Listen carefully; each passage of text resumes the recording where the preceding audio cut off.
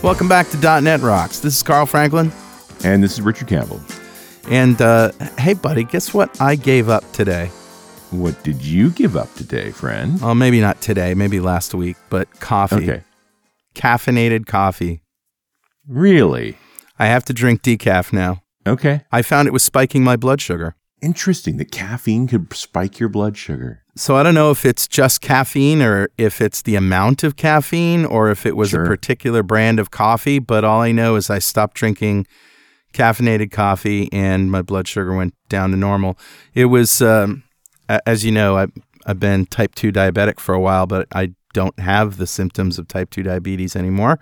Right. Right. I have this continuous glucose monitor that goes in your arm, and it has a little device, and it takes a sample of your blood sugar every minute or so. And then when you put the device near it, it transfers all the data points to it so that you can see it in a graph. Right. And I found that normally my blood sugar is well under 100. It's 80s, 90s, sometimes even 70s and milligrams per deciliter. And then I fasted for a day, and then the next day I drank coffee. That's all I did. I just drank some half decaf, maybe 4 or 5 cups. By the middle of the day, it was 158. It's crazy. So I don't know if the caffeine was perhaps adding stress, and that was spiking it up. But all I know is that I switched to decaf, and everything's fine. So I'm getting old, my friend. Yeah, it's interesting because, of course, there's arguments that black coffee even pulls your blood sugar down too. So, yeah, I've heard that argument too. Yeah, but you've got data for you. That's all that matters. That's all that matters, right? Yeah. Yeah, I don't know if fasting affects that. Like fasting, if you're just fasting with water and salt, your blood sugar should drop. Yes. Yeah. And it did. But then, yeah, it's interesting to think about whether fasting puts your body in a particular state where sugars are revealed. Like it's not like there's sugars in coffee. No, it doesn't. So it's like where is those sugars coming from that your blood sugar goes up? Anyway, interesting stuff. Interesting stuff indeed. All I've got is my dog turned 14. Oh, did you have a party? The bear hunter. He's an old man now. Well, I thought I would bring up that testing because we're talking test automation with Arnon Axelrod. But first, I love it. Let's roll the crazy music for Better Know Framework. All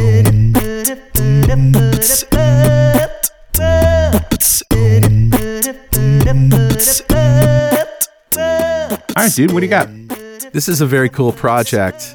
It's called webgazer.js. Oh. Democratizing webcam eye tracking in the browser. So, yes, remember the eye trackers that were very popular a couple years ago? I don't know if they were very popular, but there was a wave of them. But they were custom hardware you had to add to your computer to make it work, right? That's right, and you had to calibrate them as well. And all right, yeah. Well, anyway, so this is a JavaScript library. It uses your webcam.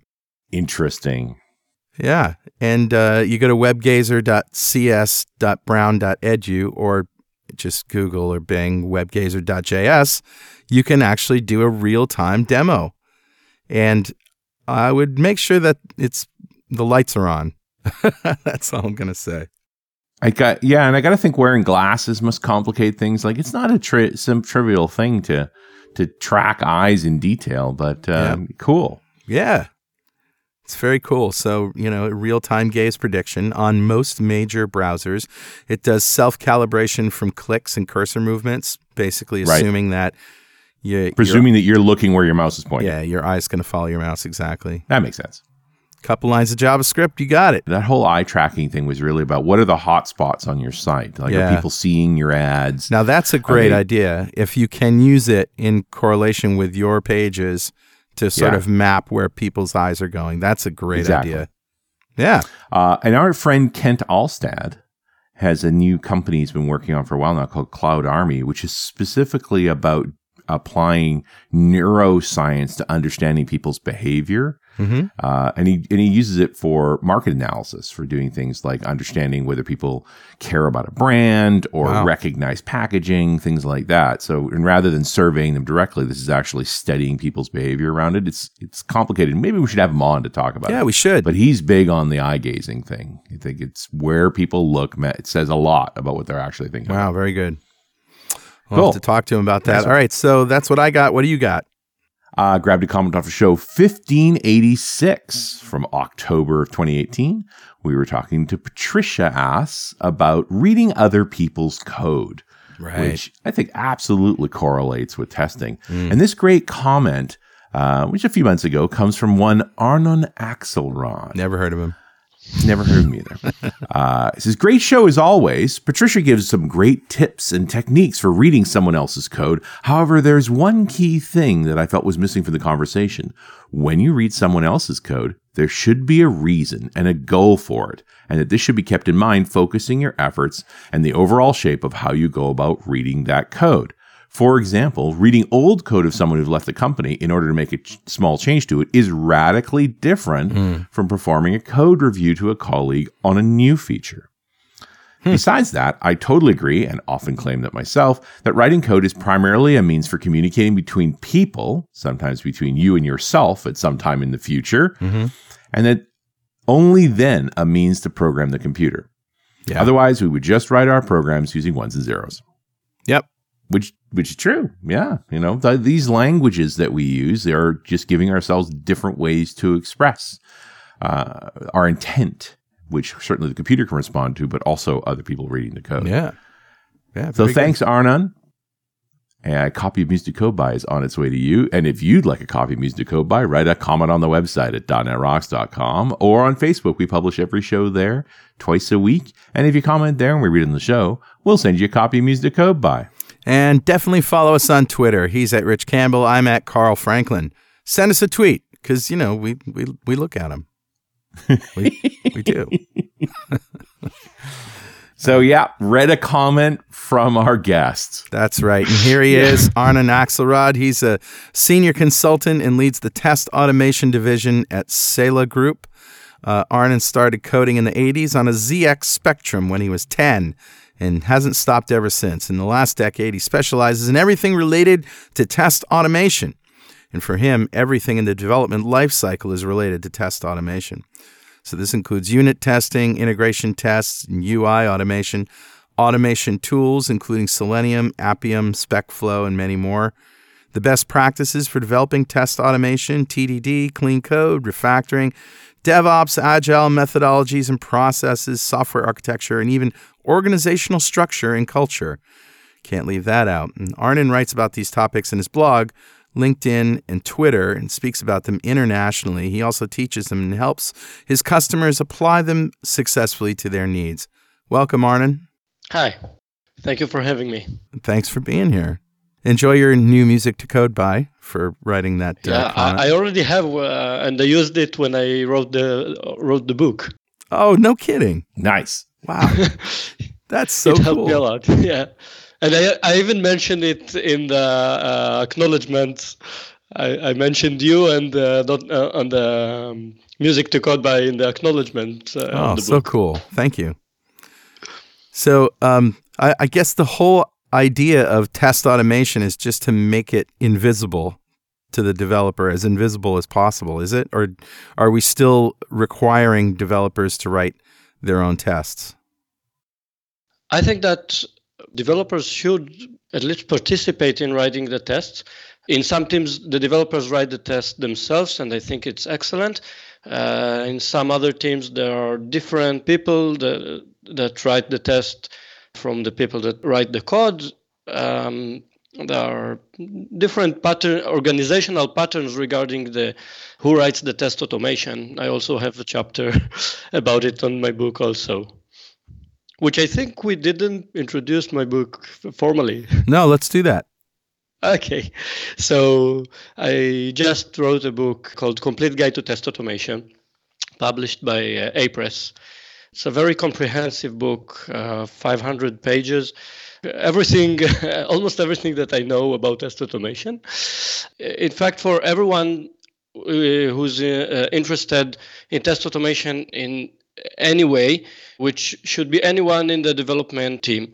This includes developers, the testers, test automation developers, of course, managers, architects, you name it. The first part of the book is not very technical. It's more, high level. It focuses more on the what and the why questions, rather than the how.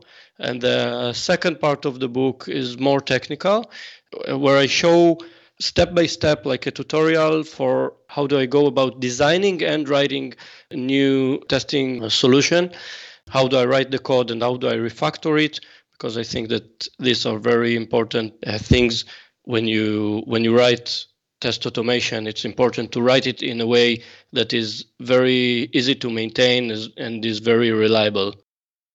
I'm glad that you brought up Appium, which is a framework for testing mobile apps. There are ways to automate that stuff in the cloud, automate things like Appium. Do you think it's necessary to use these cloud-based testing farms, or can we get by with running local tests on mobile devices? Okay, so it depends what you want to test and why. I think that the first cycle of testing should be more the functional tests. And most of what I write in the book is about functional tests. In order to write and to run functional tests, you don't need to run it on every device. Most functionality should be identical, and also you don't have to test everything through the UI. You can test most of the things through API or through component test or even unit tests. So most of the functionality don't have to be tested on all devices. But after you have your functional tests pass, sometimes you want to test that it works correctly on many other devices, then it's beneficial. Though it's important to remember that most UI automation tools, Appium being one of them, don't actually test that the UI looks good, looks right, and is usable. It's not a replacement for usability testing. Right. So you have to keep that in mind. But I guess that there are things that can work good in one device and don't work well on another device in the functional level either. Yeah. And is that what Appium is going to show up for you? Is that this is not rendering correctly on this device? No. So Appium, which is very much an extension to Selenium, which behaves more or less the same, only that Selenium works on the browser and Appium works on mobile devices. Mm-hmm. They reflect what's the elements that are shown on the screen, but not their layout. You can query the layout and ask where the position of things are, but you normally don't do that. It's not very effective to do that. So if a button exists, but it's not big enough, or the text is not clear, or even if the text is truncated because of the size of the button, Appium and Selenium won't tell you these things. Okay. There are other tools of visual testing that do that, but they are more oriented towards comparing the images against previous images, which is good to some extent, but it also has a drawback that in order to maintain the images of the old versions, it can be a lot of work if something changes in the UI, especially if something changes through the UI across the board. All those images have to be reshot then. You change the font in all of the screens, then you have to record again, take the snapshots again. Are there any considerations for testing microservices that might not seem obvious? Typically, you test it by sending REST calls and get the responses and assert that you received what you want in the response. But it depends on the application and the architecture of the application, and again, what you want to test. I have also one of the chapters in my book, one of the bigger chapters, I'm talking about the architecture, the relationship between test automation and the architecture of the application. Yeah. So you have to consider your entire architecture and also consider what you want to test, and then decide what components, what services, or what any component that I need to include in the application under test and what I can use mocks or simulators. Right. And I don't want them as part of my test because they can make my test less deterministic. I don't have control over them or more slow. There are many aspects, many considerations to this. So some people say I have this and this microservices. Each microservices has to have its own test, but it's not necessarily so. In some cases, it's better to test few services together. In some other cases, you can use unit tests or component tests to test just part of the microservice. That's one of the promises of microservice, right? Is breaking things up into testable units. Not just testable, yes, but you can also break things up to testable units if you just build your code in a modular fashion with right. classes and DLLs. You can build a modular application without using microservices. Microservices is good for scalability and for more dynamic deployment. But you can build a very modular application and very testable application, which doesn't use microservices. When you're thinking in terms of test automation here, is there sort of a spectrum? Like, is there only one? I'm presuming there's not a big red easy button and boom, we're test automated. Like, what are the first steps in automation that you need to take, and how do you know when you've gone as far as you can go? There are a few things that you have to look at before you even start to choose the tool and let alone start writing the code. You have to look at what the application does and what's important to test. Then look at the architecture. You also have to look at who's going to write and maintain the tests. These are, I think, most of the more important things. Then you need to decide about the architecture of the tests and how the tests interact with the application. You can have one solution for this, but sometimes you have different kind of tests for different problems. So as I said, you can have both unit tests, integration tests, and system tests, for example. This is the first things that you have to consider before you even start considering the tools and how to write the code. Right. Do you find there's software architectures that are resistant to testing or very hard to test? Yeah, if the application is written in I want to say monolithic, though today when most people say monolithic, they think about something that is not microservices. But right, as I said before, it can be a monolith in terms of microservices, but it can be very modular in the way that it's built. Right. So applications that are really written as one, spaghetti of dependencies. Web forms and code behind something that it's hard to break to smaller pieces. And also, if the UI technology is not all UI technologies are very friendly to UI automation. So in these cases, it can be very hard. Yeah, and you see folks using that as an excuse just to not get into testing because it's so brittle and so difficult and it can't get to the depth you actually understand what's going on there. Does that put the onus for writing tests on the devs?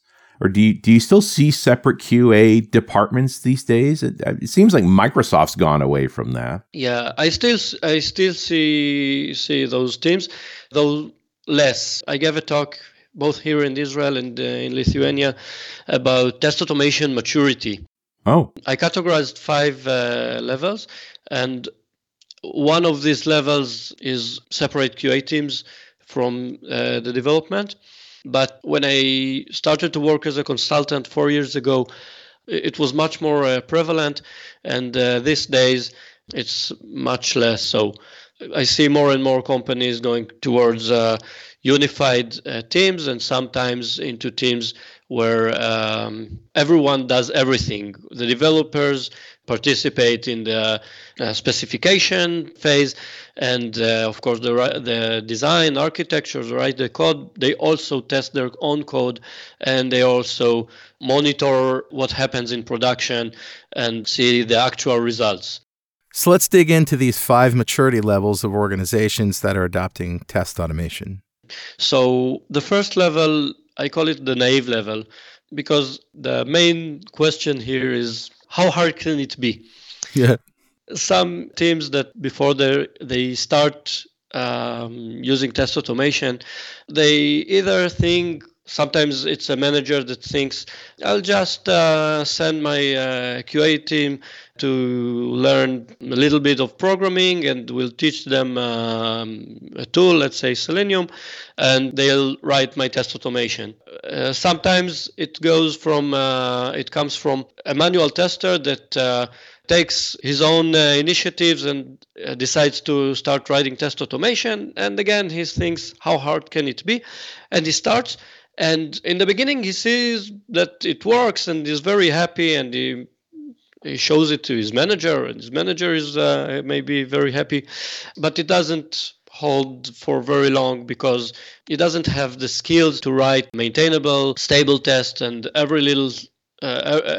other day the tests break, and it takes longer to stabilize them and to fix them than it takes to test it manually. So this is the first level. And I've certainly dealt with organizations who are in that place where I literally, when V2 of the product came out, we had to throw away all the tests we've written and write them again. Are we writing tests the wrong way? Probably. The point is, tests shouldn't be that brittle. Yeah, it shouldn't be that brittle. It depends on if the tests are written only in a technical way, they test technical aspects of the application. Then if this technology changes, for example, then this test should be rewritten. Mm-hmm.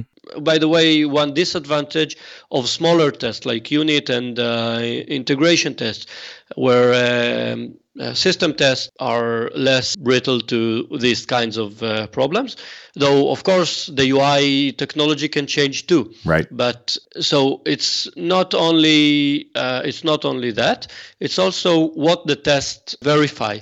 So if the tests verify the behavior of the application, let's say in business terms, like add a product to the inventory and sell the product, and if you're using this kind of terms, then you can change the implementation of some methods maybe a lot of methods, but you change only the implementation of some methods in the test automation, but the tests themselves can remain more or less the same.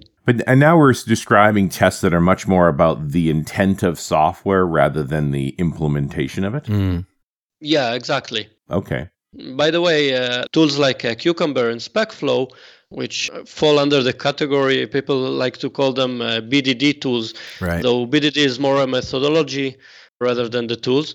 But these tools guide you to write the tests in a textual manner that describes the business functionality of the application rather than the technical details. Of course, the tool itself cannot force you to do the right thing. Right. So many people use these tools, but the sentences they write are very technical. So you also need to use it correctly. Yeah, but I appreciate a tool that sort of helps you fall into the pit of success here, rather than you go off on your own and just go the wrong way. We've talked about Cucumber and SpecFlow on the show before, but I think it's literally been years. Yeah, I so too. Since we brought it up, so I appreciate you mentioning that. But that moving to that sort of next stage of maturity, is writing better tests part of that equation? Okay, so let me go through the other levels. So the second level is what we talked about before, which is the QA-centric, where the test automation is perceived to be a responsibility of the QA team, which is a separate team in this stage. But in this stage, The test automation itself is more mature. There's at least one dedicated automation developer, sometimes a team of automation developers. But the perception is that their goal is to find bugs, and when the bug is found, then they file a new bug. And if the bug is critical, then like any other critical bug, it's fixed immediately. But if the bug is not very critical, then you file a bug and it can be fixed somewhere in the future, whenever the developers will have time, 2 months from now or whatever. After this current sprint, like if it's a rendering problem on a minor device, you're just not going to prioritize it. Yeah, but even it's in the next sprint, it's better. But in some cases, many companies still work in water scrum way, like Scrum fall. Internally you do Scrum, but you release the software to the customer only once every 6 months, for example. Scrumish. So only the few sprints towards the release, these are the stabilization sprints, and only then you fix the bugs. Right. I get it. And I think we're just sort of walking around this, that test automation is part of a DevOps practice of doing continuous delivery, that sort of thing. It's very related. I think that DevOps is more applicable to SaaS products, web applications or web services, but not all applications in the world are where you're not doing installations on client machines. Yes. Medical applications that they have to go through FDA verifications, and so not everything is just a web application that you throw out and immediately everyone sees it. And everybody's always on the latest version. Like you just don't. You live in the web world. You just lose track of the fact that in the deployed world, people are running old versions of your software, and you can't stop them really. Exactly. Yeah, it's an interesting problem just dealing with that. But maybe we should have addressed this right off the bat. What is automation getting me if not going down this continuous delivery pipeline? Like, why do I want to automate? Okay, so it is about continuous delivery, though in those cases where you release the product only once every few months, then it's more as an internal process, like let's say continuous integration rather than continuous deployment. But it's also very beneficial there because you can work internally where every sprint you add a little bit of value to the product, and you prioritize to start with the more important features at the beginning. And if things aren't going the way you planned it exactly from the beginning, at least you can deliver something on the time you decided to deliver it, and it's in good quality, and it works, and it gives a lot of value to the customer still. Yeah, absolutely. And I hate to keep going off on these different trails as we work through the maturity model, but I just think these trails are super interesting too. It's like, these are the problems you're going to run into. Yeah. So we've got some folks that are now thinking about automation all the time. I would imagine they're often QA folks, but do you find there's just like certain developers on a team that they got a knack for automation and that's what they tend to work on? Who is the person leading your automation effort at this point? Is it a dedicated QA person or is it a developer? So it's typically a developer that belongs to the QA team. It's a test automation developer.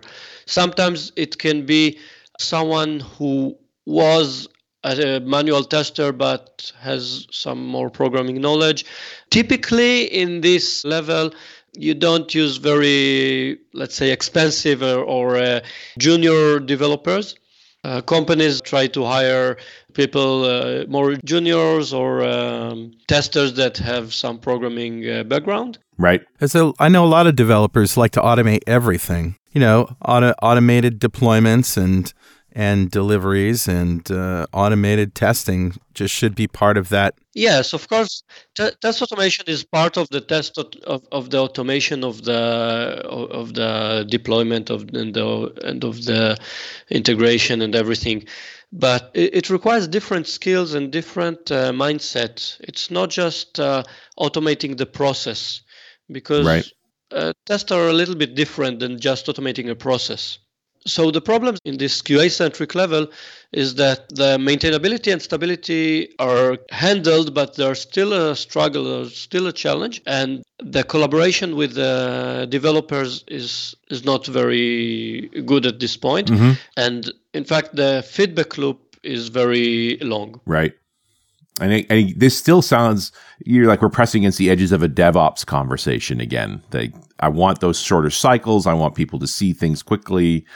I just really am enjoying your approaching this from a test automation perspective. So keep moving. Next level. Mm-hmm. Okay, so the next level is collaboration.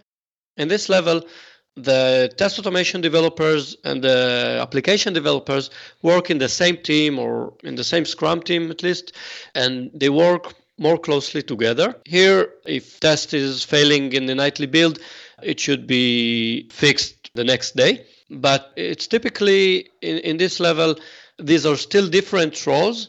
The role of the test automation developer and the application developers, and they're starting to collaborate, but it's still not full collaboration.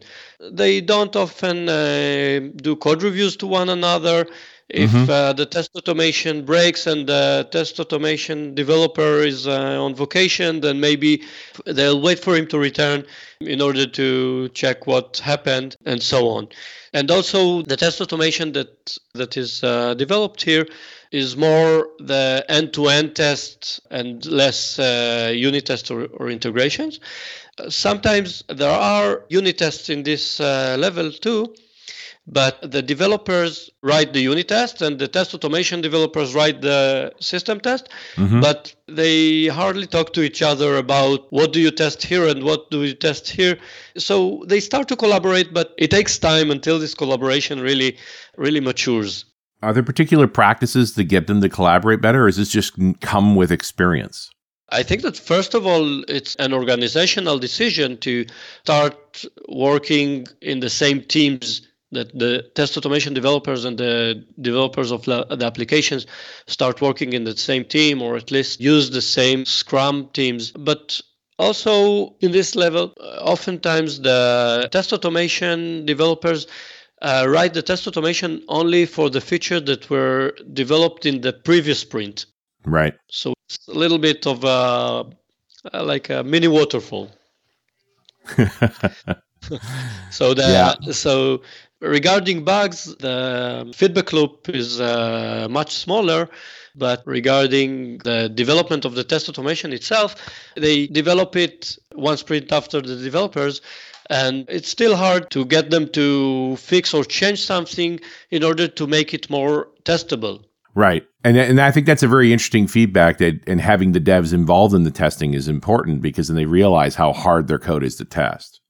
Yeah. So the first level is what I called fusion, and here the collaboration is really tight. Here you'll typically see either one team that everyone is a developer or an engineer. As you mentioned, Microsoft these days work in this fashion. Yeah. So everyone plans the test, right? Implement the test, execute the test, and this is almost as far as test automation maturity can go. Though still, typically bugs, are just a way of life. But here the team's starting to think and strive towards getting into zero bugs, at least zero bugs mindset. Do you see that as actually achievable? It depends how you define it. I think that it's more of a mindset, but I think that it's achievable that if you prioritize fixing any bug, every bug as quickly as possible over adding new functionality. Right. And you also do root cause analysis for every bug and try to make things to prevent similar bugs from occurring. It can be not only by changing the code, it can be by changing the way we work, some procedures or things. And the key part there is root cause analysis, not just fixing the bugs, but trying to figure out how we got them in the first place. Yeah, exactly. So I think it's very challenging. In fact, the fifth level, which I'm going to talk about now, I don't know any team that really works that way exactly. But I saw teams, and I used to work in a team that was very close to this. So I call the fifth level the encompassing level, because here the test automation is not only for testing, not only for verifying functionality, but it encompasses the entire development life cycle. And this is where the BDD we mentioned before, or I like to call it ATDD, acceptance test driven development, which is very similar methodology. This is where it kicks in. In this methodology and mindset, the team collaborates. Let's say typically, most developers think that the product owner should describe the specification of the new feature that they want. This is what most developers think of when they think about a user story. But here, I think about a user story only as a definition of a problem. You know, the 3 sentences: as a role, in order to something, I want blah, blah, blah. Right. You know this format of user stories? Sure do. So I say that the product owner should only write the first 2 sentences. As a role, in order to, that's it. What I want is already the solution to the problem. And I think that the team should collaborate on, the product owner should come with the problem and discuss with the entire team what should be the best solution to the problem. Sure. Now, I got to think the guy owning user stories knows what he wants the answers to be, but he's leaving room for other people to present other ideas there. Exactly. So he can suggest his own solution, but... Sure. But making it a suggestion is way better than dictating what should be done. Right, and builds up the team's confidence and grokking of the problem. Yeah, exactly. So the team decides collaboratively on the solution, and then they define the acceptance criteria for this solution. Right. And when they define this acceptance criteria, they define it in a manner of an example, a usage example. So the user does this, and this should be the result. So This is already a definition of a test.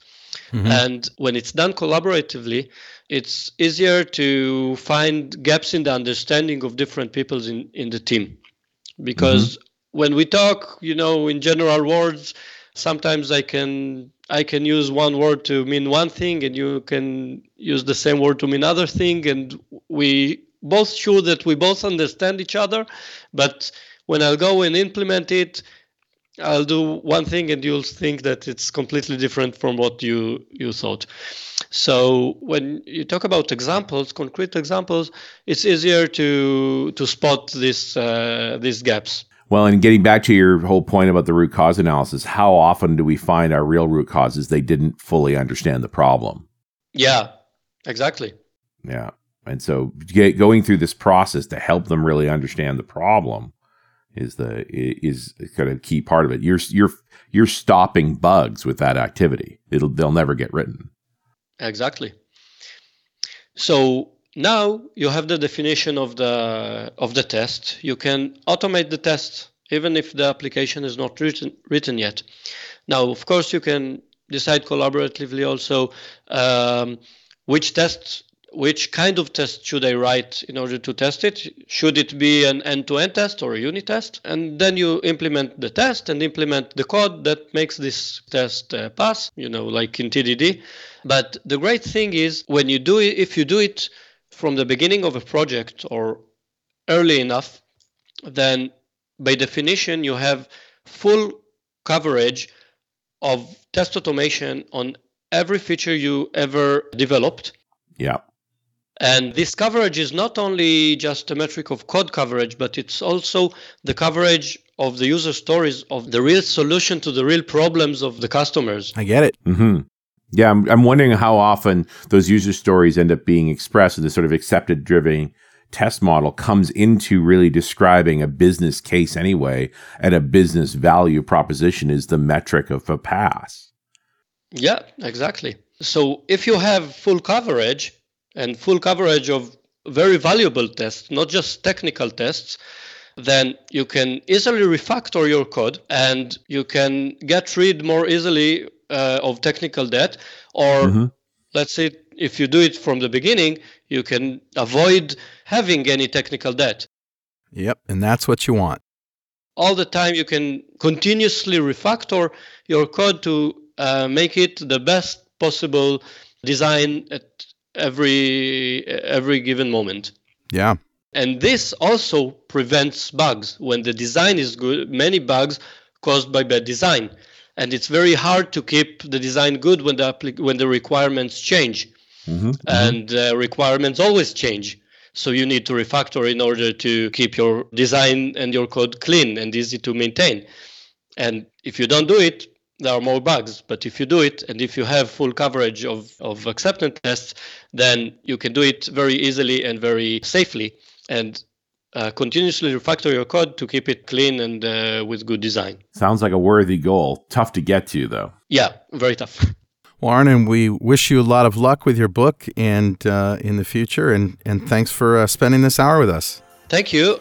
Before we wrap up, I want to let you know that listeners of this show are eligible to a discount of my book. If you go to apers.com and type the discount code Test Automation, you'll get 20% discount.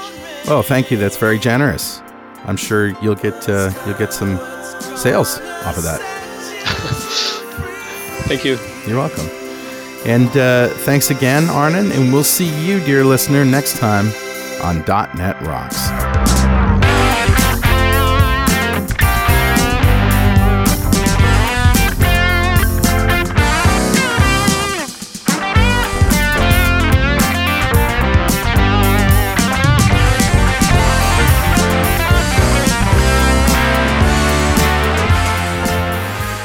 .NET Rocks is brought to you by Franklin's Net and produced by Pwop Studios, a full-service audio, video, and post-production facility located physically in New London, Connecticut, and of course in the cloud. Online at pwop.com. Visit our website at dotnetrocks.com for RSS feeds, downloads, mobile apps, comments, and access to the full archives going back to show number 1, recorded in September 2002. And make sure you check out our sponsors. They keep us in business. Now go write some code. See you next time. Got transmitter banned by the FCC. Yes, I'm a